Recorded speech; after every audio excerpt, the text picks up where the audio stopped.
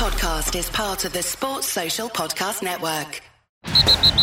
You're listening to a weekly podcast made by Miami Dolphin fans for Miami Dolphin fans. Your source for entertaining Dolphin news, insight, and general conversation. Here's your host, Michael Fink. Hey everyone, this is Mike. The Finfans podcast is part of the DolphinsTalk.com podcast network. All right, I'm here with Louis Rigoni. Hello, Dolphins. And Kirk Marks. Hey, Dolphins. Welcome back, Kirk. Thank you. So, Louis, it was championship game weekend last Sunday. What did we learn? We learned that Mahomes is pretty doggone good, isn't he?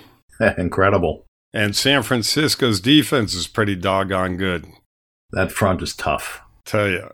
Yeah, I mean, same pattern in that game as the week prior in regard to Kansas City falling behind early. And Mahomes just plugs away, and eventually they get some points on the board, and then next thing you know, they've got a lead before half. I can't really say much more about that team other than the fact that Mahomes is the key there. They have some really good players on offense. Their defense is an average defense, and this team's going to the Super Bowl with an average defense, pretty much no running game. I would say a below average running game. Would you guys agree with that? I mean, I wouldn't. Yeah, I mean, they're capable of running, but they don't focus on running. Does that make sense? Yeah, it does. And, with the fact that it does make sense, Mike, and the fact that they have such a great passing game, you would think that the running game would be that much more effective. It's average. And I would say it's actually probably a little bit below average in regard to a running game. So going in, what they're going to do against you. And as, you look at history, it doesn't matter whether you know what a team's going to do or not. If they're going to sit there and do what they do and you can't stop them, then they're going to just continue to do it. And that's what Kansas City does. They do it fantastic. It's much like Marino and the boys back in the day. You knew they were going to throw the ball, but you couldn't stop them. We always have to refer back to our Dolphins, right? We got to get them in the conversation. But it's true. I mean, Mahomes does remind me of a young Marino. He's just fearless. Mm-hmm. That he is. Yeah, he's fearless, and he really enjoys the game, and that's got to be infectious. Yeah, so you look at Kansas City side of the football, and then you look at Tennessee side of the football, and Kansas City's defense did a very, very good job in holding Henry down to below what he's been doing by far. He ran for, I think, less than 70 yards in the game. And he got the ball close to 20 times. So they did a very good job on him. And then, of course, the game fell into Mr. Tannehill's hands. And, the question was, and it always will be, is this guy capable of carrying a football team if everything else is not going well? Well, they're deep. And what have we always said? We have always said that more than likely it's not going to happen, at least not from what we have seen over the years. And that was, in fact, the case this past week again. They stopped the running game pretty well. The Titans' defense was not playing well, and Tannehill had opportunities, and they just couldn't get the job done. The turning point in this game, there was about 4 minutes left before the half, and Kansas City kicked to Tennessee.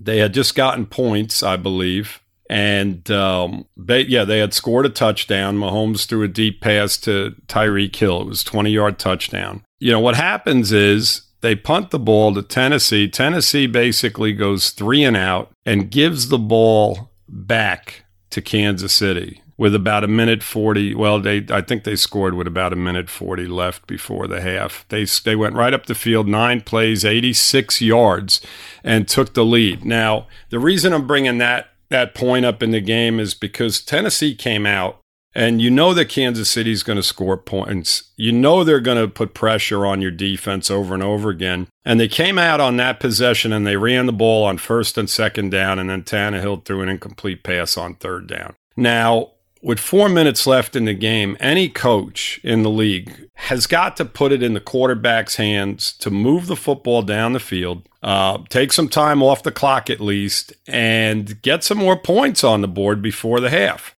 And that's the type of thing that we have seen from Tannehill over and over again, where when the ball's put in his hands and he's got to create, it just doesn't happen. That was the turning point in the game. After that, Kansas City never looked back. I mean, they took the lead right before the half. That touchdown run down the sideline was just incredible. And after that, like I said, they just never looked back. The game was over after that point. I mean, Tannehill had a phenomenal season. He had a great season. I'm not taking nothing away from him there. But I think you saw his weaknesses in that game. When he had to make a play, when it was do it or go home, they went home. That's what we've come to see from him more times than not. But, like I said, he did have a fabulous season. He definitely energized that team when he was made the starter. So I give him credit for that, because that's something we didn't think he was capable of doing, energizing a team, and he did that. So I give him credit for that. But when it comes to do or die, he's not the guy. No, he reminds me of more like of a game manager. Yes. And for some reason, when I think about that, it takes me right back to Trent Dilfer. Yeah. Basically, the sort of the same kind of player, because they weren't asked to do too much. Now, I think Ryan did get a lot better this year throwing his deep ball and some things like that, but he still has the same problems that he had with us. We didn't have any line, but his pocket presence and being able to get that third down when you need to get it, he didn't really have to do that too much because he had Derrick Henry in his backfield. But when that's not working out and he's got to throw the ball, he did come up short. He still threw two touchdown passes, and he did improve. But it wasn't enough to get the job done. Well, that's it. I mean, people compare him to, Greasy and people like that, and I don't see that comparison, because when Greasy had to throw, he was successful. When he had to win a game late, he could do it. And pretty much on a regular basis, I mean, I'm not going to say he won every one of them, but he could do it, and we knew he had the talent to do it. There was, a game where they down to Pittsburgh. In fact, they were to Pittsburgh a couple of times, once in 71 and once in 72, and Gracie brought the team back both times. But, he had the ability to do that, and he had the ability to do it pretty consistently, and I don't see that in Tannehill. I don't see that he has that ability to really get everybody focused and get the job done. More times than not, he's taking sacks and just doing things that are hurting his team rather than energizing his team. Mm-hmm. Yeah, he did a lot of things that we've seen over the years. During the course of that game, he did quite a few of those things. I think there was one play to where he could have just threw the ball out of bounds and wound up taking a loss. And, around the sideline, he kind of just stepped out of bounds. It was a weird play, and it was typical of him. But, one thing, guys, before we move on, one thing that you take from this game and this season and how it's developing, you look at a guy like Tannehill, and he's in a perfect situation. Agreed. They've got a great offensive line. They've played very solid defense. They've got a great running game. He's got a ton of talent around him, and they were one game away from the Super Bowl.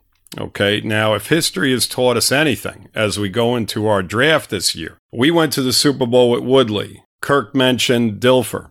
It's happened. Teams get to the Super Bowl. Look at San Francisco. We'll go over to that game in a minute, but just let me use Garoppolo as another example. He's got a phenomenal defense. They run the ball extremely well, and they pass the ball when they need to. But, when you look at Garoppolo, you're like, okay, he's probably right in the middle of the pack, average quarterback, and they're in the Super Bowl. You're seeing the league kind of going back to how they were, to where defense and a running attack is kind of the way to go to some extent. Now, Kansas City is exceptional because they have an exceptional quarterback. So you can go that route. But my point is that when we go into this draft this year, and I know everybody's so, the emphasis is on getting a franchise quarterback. And I do agree with that to some extent, but they have to they have to get players on both sides of the offense, on both sides of the line of scrimmage, offense and defense. No question about it. You see what Bosa in San Francisco do in San Francisco, on their defensive line. They're incredible. I mean, Bosa's a maniac. They control the game. It makes your secondary and your linebackers that much better. Your offensive line, look at what it did for Tannehill this year. And look at what it does for Mahomes. Now, Mahomes does a lot of creating himself, but that offensive line, I mean, there's times where he's just sitting there flat-footed. They do an exceptional job pass blocking. So, like I said, before we go to the next game, I'm just trying to make a point here in regard to that we've got to get players up front on both sides of the football. And, I don't think anybody should be disappointed if we do go a different route early. So, anyway. So that's your thought, huh? You want us to draft linemen in the first round early? I'm not necessarily. I'm just saying that I don't want people to be disappointed if, in fact, we don't take that big quarterback with that first pick. Yeah. Because, like I said, just look at these teams that are on the football field going to the Super Bowl. They're winning games up front. There's some really good players on Kansas City in regard to their offense. Mahomes is probably, top 3 right now in the NFL, if not the best. I mean, you can make an argument for him being the best quarterback in the league right now. His numbers have shown that over the last couple of years. Well, he's certainly the best younger quarterback in the league. No question. So, I mean, there are different ways to get there, but the common denominator on a lot of these teams is you got to have an offensive line and you've got to play defense. You just have to, and it starts up front. Agreed. Always has, always will. Yeah, I agree with that too, but I also think about the quarterback, and I think about how many picks we had to waste on trying to get quarterbacks and trying to get pieces to go around, where if we would have had a quarterback, we could build the rest of that roster. And you have that window because they're on rookie contracts. Right. And you're able to go get some of those players because you have some money to be able to spend on them. Why these quarterbacks are still on their rookie contracts. So I'm looking at the draft a little bit different this year because we're still chasing quarterbacks. We still need one. And if we get the opportunity to get one, we're sitting pretty good with cap space and picks and things like that. So we're able to build those things. We might even be able to, and I had mentioned it a couple times, get a couple of these offensive linemen with some of that money we have that aren't 31 and 32 years old. There's some kids coming off some rookie contracts. We'd be able to get them. If we could get one or two of those linemen, that instantly is going to start helping the line, and then draft a couple.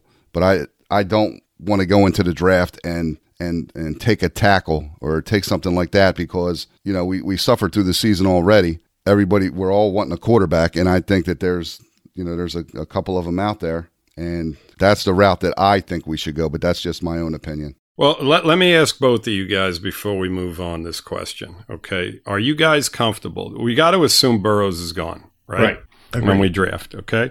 So at that 5 pick, are you guys comfortable with Tua? Or are you guys comfortable with somebody else at that 5 hole? Or do you guys feel that there's another quarterback coming out of college that warrants that number 5 pick? So, so question A is, are you guys going to be happy if Tua is picked at that number 5 spot? And then number 2, if not him, then who would you guys feel comfortable with at that number 5 pick in regard to a quarterback? Before he hurt his hip, I'd have been thrilled to get him at 5. Right. But, that hip changes things, and we're not going to know the answer to that until we know whether or not he's healthy. If he's not healthy, I would not be comfortable taking him at 5. If he is healthy, obviously I would be. So that's how I look at Tua. And as far as the second question, do I think there's somebody else there capable of being drafted in that spot? I mean, there's Jordan Love. I don't know that he should go that high. I think they can probably wait until 18 and maybe move up a few spots if they feel the need to, and take one of the second batch of quarterbacks. If like what Mike said, if Tua's healthy, and I understand that he is going to be throwing the football before the draft, so that'll answer a lot of questions. But if he's healthy, I'm definitely taking him at 5. If he's going to be healthy, me personally, I'm still taking him because he really doesn't even have to play next year. Right. I mean, there's a good chance he might play, but he doesn't have to play with the quarterbacks we have. So the one thing that would really bother me is if we don't take him, somebody else takes him, he gets healthy, and all of a sudden he takes off and there's another chance that we had. At some point, we're going to have to take a chance on somebody. Even the Chiefs moved up to get Mahomes. You have to take a chance. We don't know we don't know the quarterbacks are going to be good or not. If we weren't going to take Tua at 5 because of some other problem, I know the media and everybody likes to push these other quarterbacks into the first round that really don't belong there. Right. So I wouldn't take another one of those quarterbacks at 5 unless it was one of the two, Burrow or Tua. And Gotcha. Mike said Jordan Love, and I like Jordan Love, but I like Jordan Love, like Mike said, maybe at 18 or 26 or wherever we're at up there. If we want to move up a couple of spots and get him, great. But there's no secret that I'm a big Tua guy. If he clears his medical and stuff like that, I'm taking a chance. I have enough picks that I can take a chance. People say he's injury prone and this, that, and the other thing. And, yes, he had surgeries to correct weak ankles. But the word is that they're stronger than they would have been otherwise. So, is that really injury prone? I don't know. I don't know if you call that injury prone or not. Obviously the hip was a freak thing. He got tackled awkwardly and he got hurt. It happens. So, I don't, he's not running around with bad hamstrings all the time or just not able to play because he has a hangnail. These are all serious things, It's a physical game. It happens. Right, and that's the concern. It is a physical game, and we're not going to see him on a football field before this draft. And, it's a risk, but we do have other options. I mean, we do have a situation where later in the draft, we can take another quarterback. They're always good trade bait, regardless. If you get two guys in here competing, if you get a Love, even early second round, maybe they go that route. Maybe they bring two guys in to compete, and then maybe they've already got the guy in Rosen. Mike. Here we go. Let's move on from that. I'm not even going to respond. I just had. Oh, come on. I know you're joking. I know you're trying to get me riled up, and it's too early in the show for that. Okay.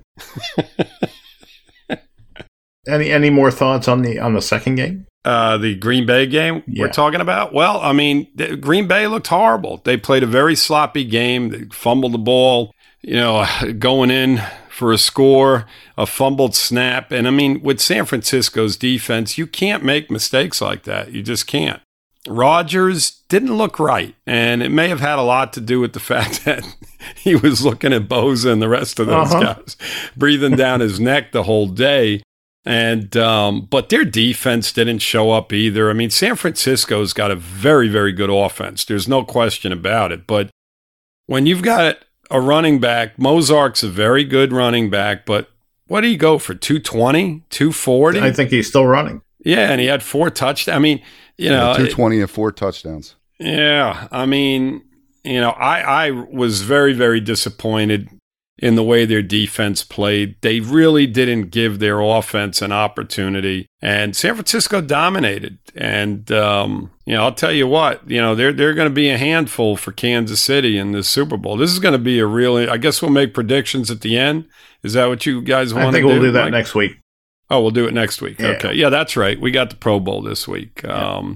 So, I mean, those are my thoughts on it. I don't know what you guys have, from that, but I thought the better team won. It's as simple as that. I mean, San Francisco is like you said, playing well on both sides of the ball. I really enjoy watching their defense. It's going to be an interesting Super Bowl, but we will talk about that next week.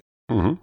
Now, Flores kind of came clean on why he made all the coaching changes, and he basically said he was looking for good teachers. And I don't think, and this is me speculating now, I don't think that O'Shea was teaching that New England offense as well as he had envisioned he'd be able to teach it. And I believe that's the reason that he was let go, as well as It's a very complicated offense, and I don't think with the young team he felt that it was the best way to go. So Chan Gailey was out there, and he knows Fitzpatrick has worked with him before. He's had experiences with him before, and he believes he's a good coach.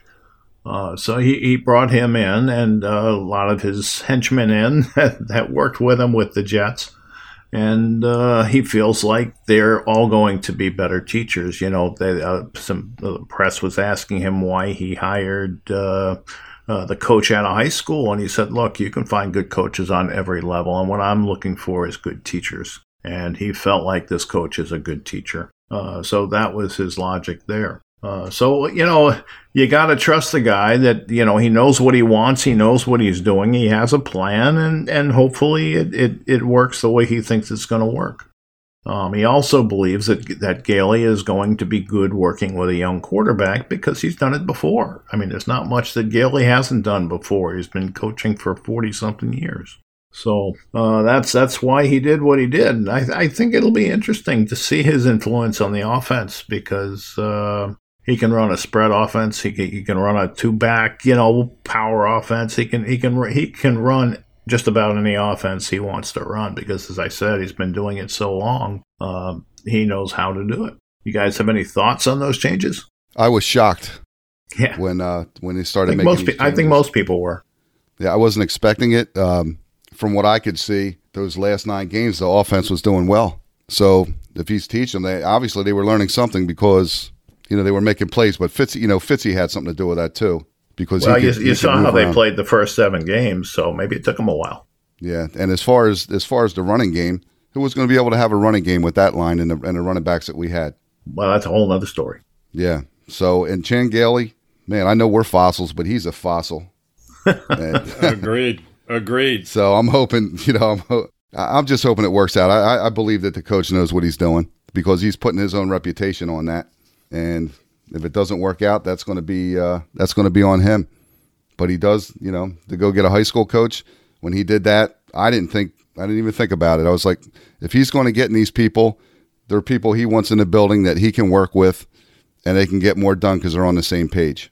Well, the guy's a defensive back coach, and certainly, Flores worked on the defensive side of the ball. So if the guy needs some help, he's going to be able to help him. Or he'll have one of his other coaches help him. I mean, this is a guy, he's young. I think he's 30 years old. They're bringing him in, and they're grooming a coach, and that's what happens. I mean, it happened with the Patriots. It's going to happen here. Right. You got to start somewhere, right? Right. You got to give the younger coaches an opportunity and see where it goes. And Kirk brought up the best point yet in regard to this.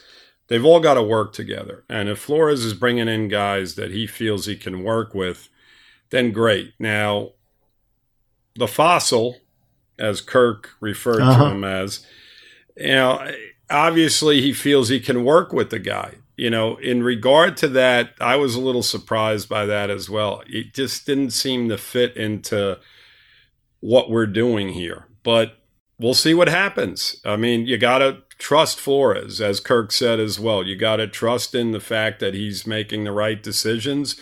My personal opinion on it is I was surprised just like Kirk, and I don't know if I necessarily agreed with it, but it is what it is. I was very comfortable with the way the offense played last year. And again, it did have a lot to do with Fitzpatrick, but the receivers had to be in the right place. The tight ends had to make plays. The offensive line had to block, and they did a much better job down the stretch. So, I mean, I'm not real happy about change year in and year out. And let's just hope that, this isn't a one and done season for some of these coaches, and then we have to start all over again next year. That's my number one concern, is the fact that now we're.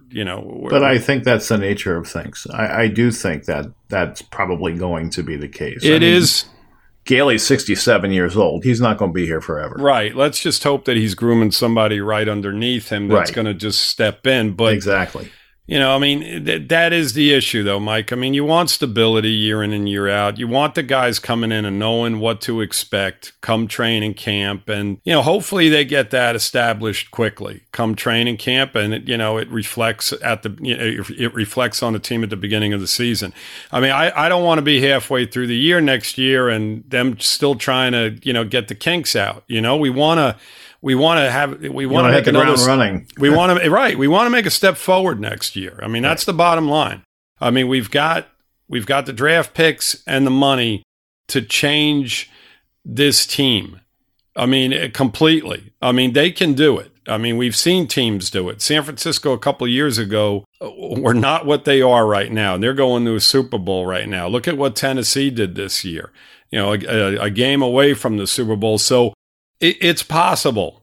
And I mean, who would have thought something like that would have happened at the beginning of the season? Tannehill? I mean, when they signed them, it was as a backup, and there they are. Henry took off this year. It can happen quickly.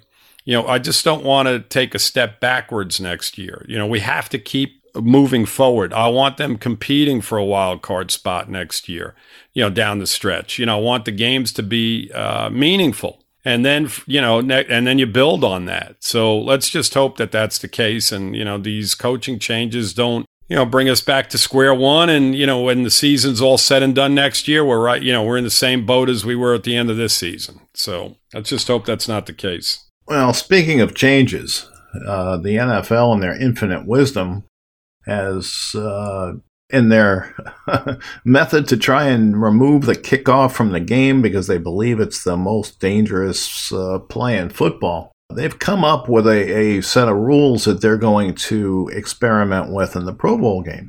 And what they're going to do basically is the team will have two options. Let's call them Team A and Team B, okay? Team A can elect to give Team B the ball at Team B's 25-yard line, and they'll begin a new series of downs with a 1st and 10. Or Team A may elect to take the ball at its own 25-yard line for a 4th and 15 play. If Team A is successful in making the first down, Team A will maintain possession, and the new series of downs will continue as normal. If Team A is unsuccessful in making a first down, the result will be a turnover on downs, and Team B will get the ball at the dead ball spot. So what they're basically trying to do is give an option to an onside kick, and that's what that second rule there is designed to do. Do you guys have any thoughts on that? Hey guys, I wanted to break in here real quick just to ask a favor of you. On the app that you're listening on, if you enjoyed the show, please subscribe to the podcast. Hit like, leave a comment on your thoughts of the show. And if you didn't know, we do run a Facebook group. It's Miami Dolphins #1. That's #1. We talk Dolphins football 24/7, 365. We'd love to have you join us and share your thoughts. And once again, we want to thank you for listening. Let's make it a habit. We'll see you next week. I'm confused with what you just said. It sounds like the first start part of that was involving a punt. No. If you there's no kickoffs. This is kicking off. So, but instead of kicking off now, Team A will elect to give the ball to Team B at their own 25-yard line, where they would normally start now if it was touched back. Right. Okay? So they can do that. They can give them the ball there, or they have the option to take the ball, in other words, keep the ball at their own 25-yard line for a 4th and 15 play. So if they convert that 15-yard play, they'll keep the ball, and that's basically replacing the onside kick. Okay, I see what you're saying. Yeah. The second part of that whole thing comes into play only on onside kick situations. Right. To where they get the ball. Well, every team is obviously going to opt for that. You could be down by 2 scores in the third quarter and decide to try it. I mean, you could do this at any time in the game, but if you don't make it, obviously you're setting up the other team. Okay, so let's go back to part A. So basically, they're eliminating the kickoff. Correct. Is what you're saying at Correct. every point. Yes. There's not going to be any kickoffs. Every No team kickoffs. is just going to start at the 25-yard. They'll have those two options. The scoring team can give the other team the ball at the 25-yard line, or they can keep the ball and try and convert that play that I just told you. Okay. So that eliminates special teams players, basically. Well, I I You're not assume going to they'll have still anybody be on punting. kickoffs. Right. It'll take away your kickoff teams. Mm-hmm. Well, I mean, I don't, I'm old school. I disagree with all of it. I wish they'd go back to having them kick off, around the 30-yard line. So you see kick returns and stuff like that. Guys have been getting hurt for years, one way or another. They've changed rules in regard to kick returns and what you can and can't do in regard to blocking and so on and so forth. So, I mean, it's getting to a point where it's going to be flag football here before you know it. I mean, it's going there. It is. It's going there. I mean, I don't like it. I mean, I do like the part B to that in regard to having the option, because boy, I'll tell you what, if you're down by 2 scores late in the game, you get a score and you've got about a minute left in the game, obviously you're going to take the ball at your own 25, and on a 4th and 15, you've got an opportunity there to make a play. Right. So I do like that. That adds a little bit of a different element to the game. At the end of the game, it gives a team an opportunity to, come back from way behind. You're going to see teams just, keeping the metal to the pedal now for that reason, because you're going to have an opportunity. Right. I mean, 4th and 15, I mean, I would assume the odds of converting that are much better than converting an onside kick. A successful onside kick. I would think so. I would think so too, especially under today's rules that have changed the onside kick. Absolutely. So, that's an interesting element to it. But taking away kickoffs altogether, I mean, it's been part of the football, the game of football for years, and again, they're just taking something else away that used to be just. I mean, it's such an exciting play. I mean, look at what Grant did this year. Earlier in the season on that kick return, it started, it started giving us momentum back in that game against Buffalo, and that's my thing. Does, yeah, it absolutely does. It changes momentum in games, and it really does excite the crowd and gets the crowd into it. And I don't know, if it ain't broke, you don't fix it, but they believe it's broke. So I don't know what to tell you. I guess I'd love to see these statistics in regard to injuries. Go ahead, Kirk. You were going to say something? Yeah, I was going to say I also like that part B, because I don't like what they did with the onside kick now, where the guys can't even start moving until exactly. So they I don't know if they ruined it. Well, they ruined it if you like the old school way of watching it. They took the excitement out of that, and all the games I've been to and what I've watched on TV, I don't really recall ever seeing a lot of people getting hurt on kickoffs. Right. I see more refs throwing flags for blocks in the back than I do anybody getting hurt. Yeah. Yeah. And if you're going to take away the kickoff return, like you guys said, that's exciting. Yep. If you take that away, you just took some fun away from the game. Absolutely. I mean, let's go back to the Kansas City game 2 games back when they were down 24-0. Their kick returner had like a 50-yard return. And after that, it was on. It was a momentum changer, and that's, you're taking another element out of the football game, the hits on defense and stuff. I mean, how many times, guys, did you guys see during the playoffs where the quarterback, I watched a play with Tannehill where Kansas City had a couple of defenders around them, and I swear they were afraid to hit him. And he got away and he was able to throw an incomplete pass. He was able to dump it. But, people don't realize that these guys are afraid to hit the quarterback. You're not seeing a lot of these late hits or a lot of these personal fouls on the quarterbacks. I mean, they've kind of like gotten away from it because these guys just aren't even attempting it at some point. When they get close to the quarterback, they're so cautious in rushing the quarterback that, you just see a guy either, get away or throw, he's capable of escaping and throwing an incomplete pass, and you're just not seeing the penalties you did last year compared to this year. I don't know if you guys feel the same way, but I haven't seen it. I just haven't seen a lot of it. I do. Well, we had that one player a couple of years ago in the end zone that got injured trying not to land on the quarterback. Mm-hmm. Exactly. I can't think of what his name is right now, but he got hurt specifically because He was trying not to get a flag. I remember that. It was a defensive player. I don't remember who it was either. It was one of our tackles, Yeah. Mm-hmm. So I went through looking at where our players graded. Let's talk about these a little bit. Fitzpatrick graded 14th best in the league. Would you have expected that going into the season? Yes. Okay. I wouldn't have. I mean, I would have figured 20, 22, somewhere around there. I would not have figured 14th. I mean, that's an above average starter. Kirk, we didn't hear from Kirk.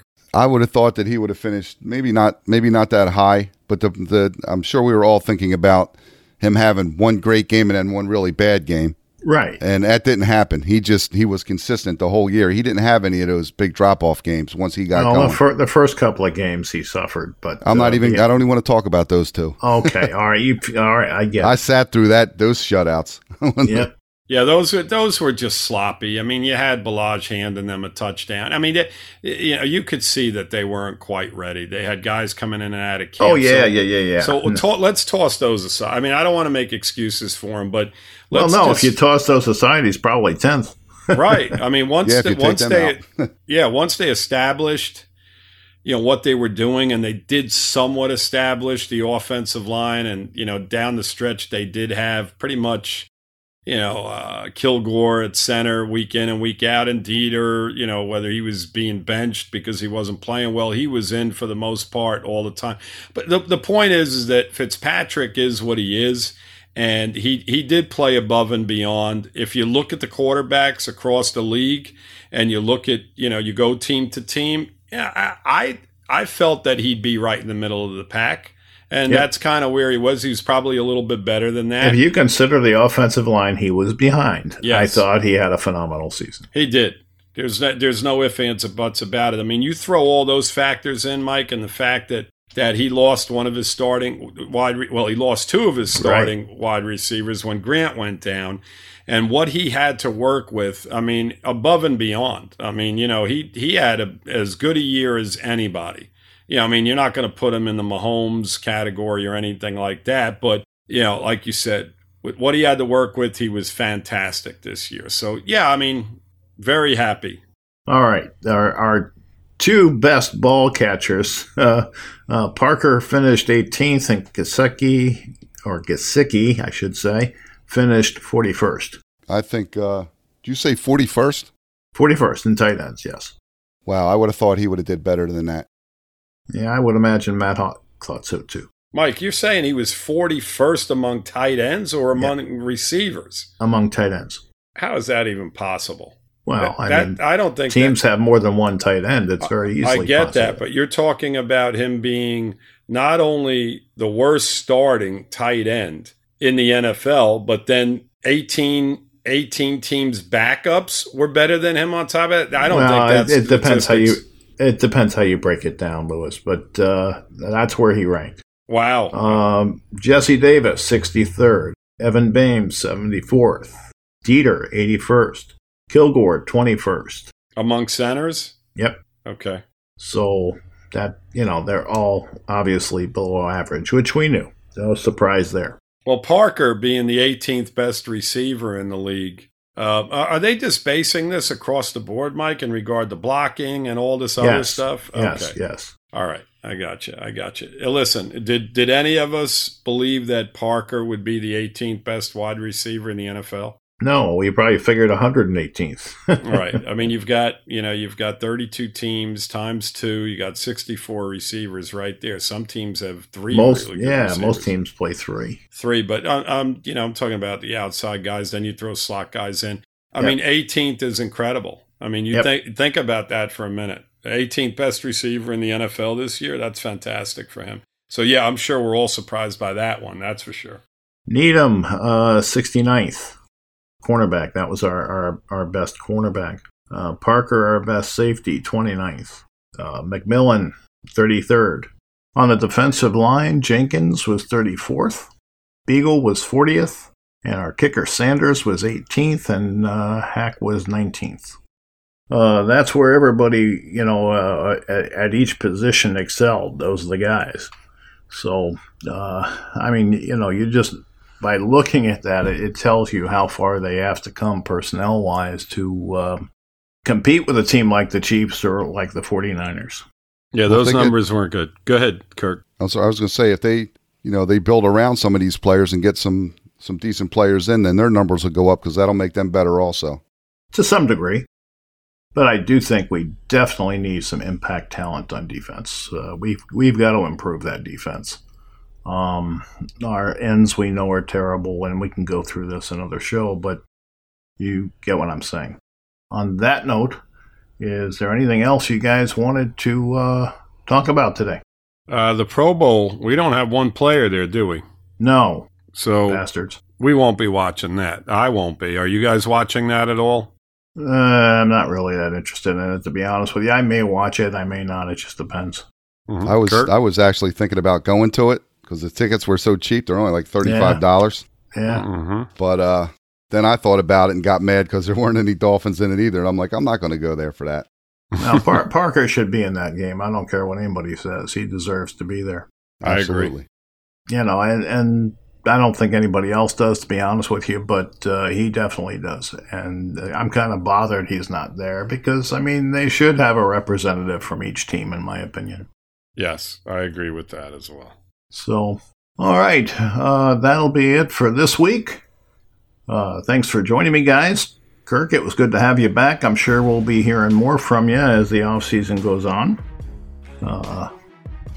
Lou's a big spring training guy, so I know he's going to start traveling pretty soon. Yeah, leave your weeknights open, Kirk.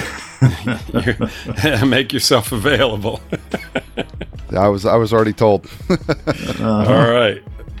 And we'll be back next week. Fins up, everybody. Fins up, Dolphins. Fins up. All right, so that's our show for this week. I just want to remind everyone that the Finfans podcast is part of the DolphinsTalk.com podcast network.